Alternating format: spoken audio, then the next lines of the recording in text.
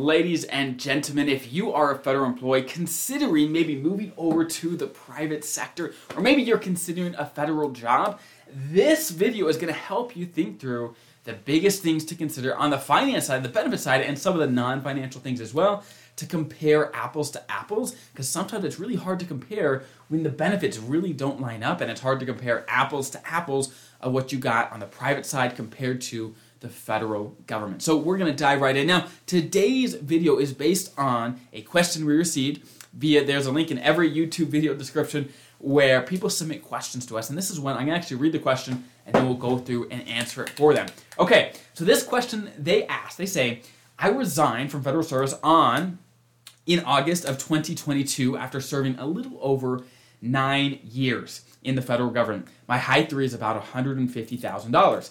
I was striving for MRA plus 10, but fell short by 9 months after falling out with my supervisor.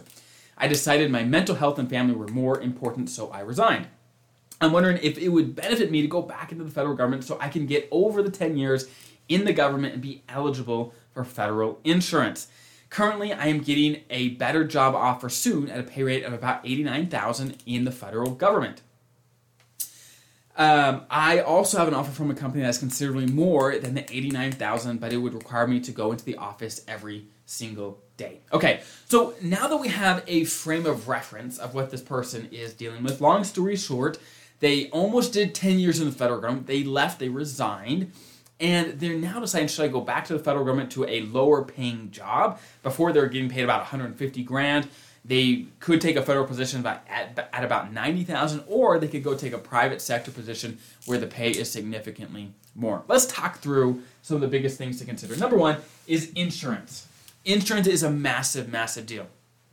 If you're eligible to retire with the federal government and you're fully eligible, you can get health insurance, you can get life insurance, you get dental vision. There's a bunch of things. Now, health insurance is really the one that is the most valuable for most people because the government pays about 70 to 75% of the premiums for all federal employees and federal retirees as long as you're eligible. So that is a huge thing, and it allows you to retire most often before 65. And most people on the private sector, they often keep working till 65 plus to be able to get on Medicare. So having the insurance side is a massive deal on the federal side. Okay? Next is your pension.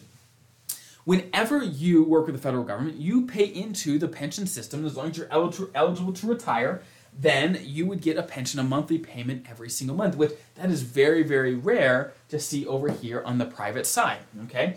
So in this example, this federal employee's example, they had almost 10 years, and getting up to 10 years would increase their pension, right? They'd be able to get more from their pension for every extra year they did with the federal government, right?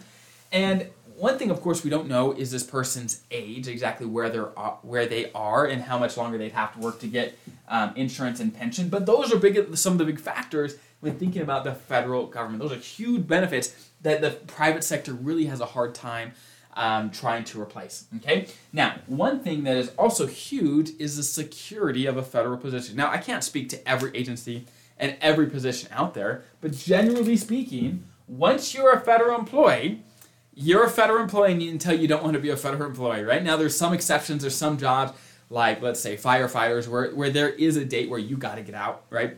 There is a mandatory retirement date. But generally speaking, federal employee work is very secure compared to the private sector. Now, of course, the federal government has their issues too, whether it be government shutdowns, whatever it might be. But generally speaking, there is a lot of security that comes with the federal government. You get great insurance, and your pension, you get a pension as well, which is huge. Okay?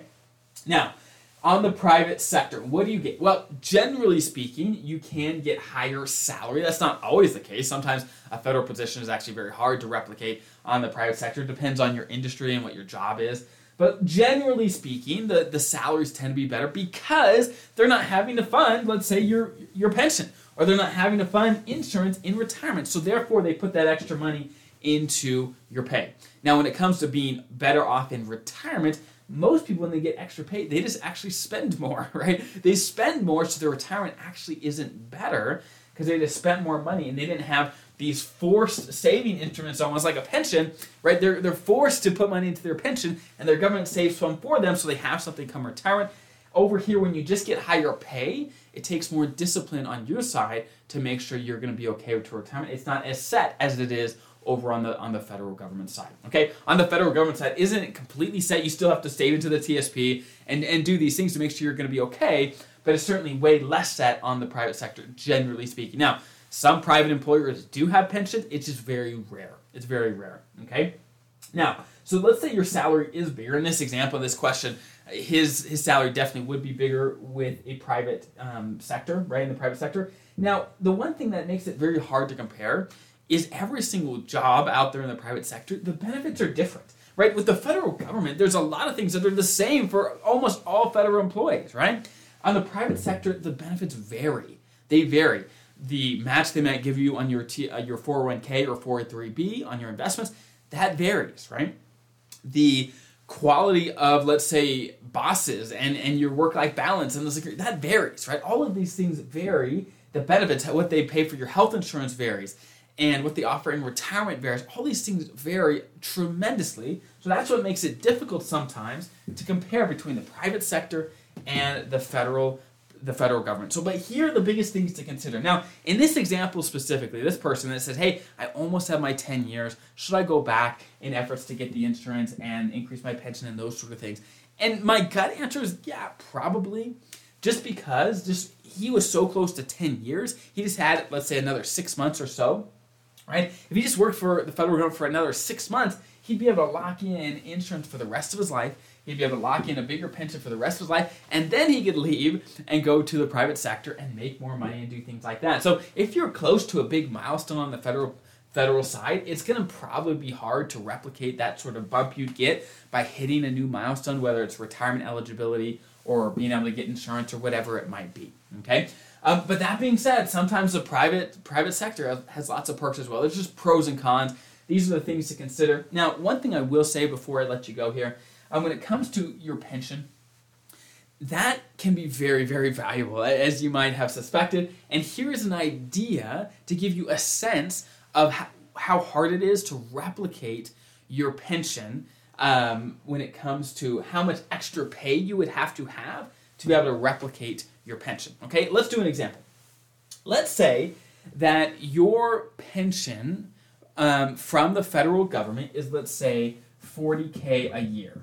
Okay, I know many of you don't have that high, or some have bigger pensions than that, but let's say you get $40K a year once you retire from the federal government. Okay, just as an example. Well, what would it take to get paid over here to be able to replicate a pension of $40K a year?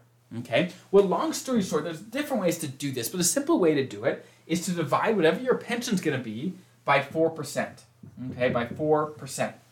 Long story short, that basically gives us an idea of how much money we'd have to have saved for retirement to be able to provide $40K comfortably for the rest of your life in retirement. And if we do this math, to provide $40K a year for the rest of your life, it's $1 million.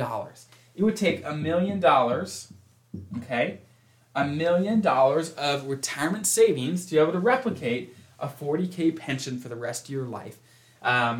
That's what it would take, right? So pensions, having guaranteed income for the rest of your life, can be very, very helpful, okay? And they tend to be worth a lot of money. Now, this isn't perfect, but even if it, let's say, is $800,000 or whatever it may be, that's still a lot of money. You'd have to get paid a lot over here to replicate it. And sometimes people are paid enough over here to replicate it, but of course it would have to mean that you save the money, you invest it, and you have the discipline and the knowledge to make it happen. Okay? So again, I'm not trying to poo-poo the private sector. I'm just trying to talk through the different benefits of the federal government. There's a lot of benefits that are done for you, but the one big thing the private sector does have is there's flexibility, right? You're not locked in. With the federal government, you got to stay the however many years, right? Or you don't get a lot of the benefits.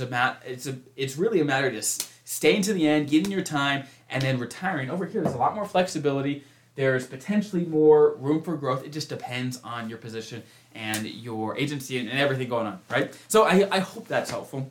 Hope that gives you a sense of what things to look at. But if you have any questions yourself that you want us to talk through on a future video, there is a link in the description to submit that to us, and we will do our best to cover as many of those questions as we can in the future. But have a great rest of your day. I'll see you guys next time.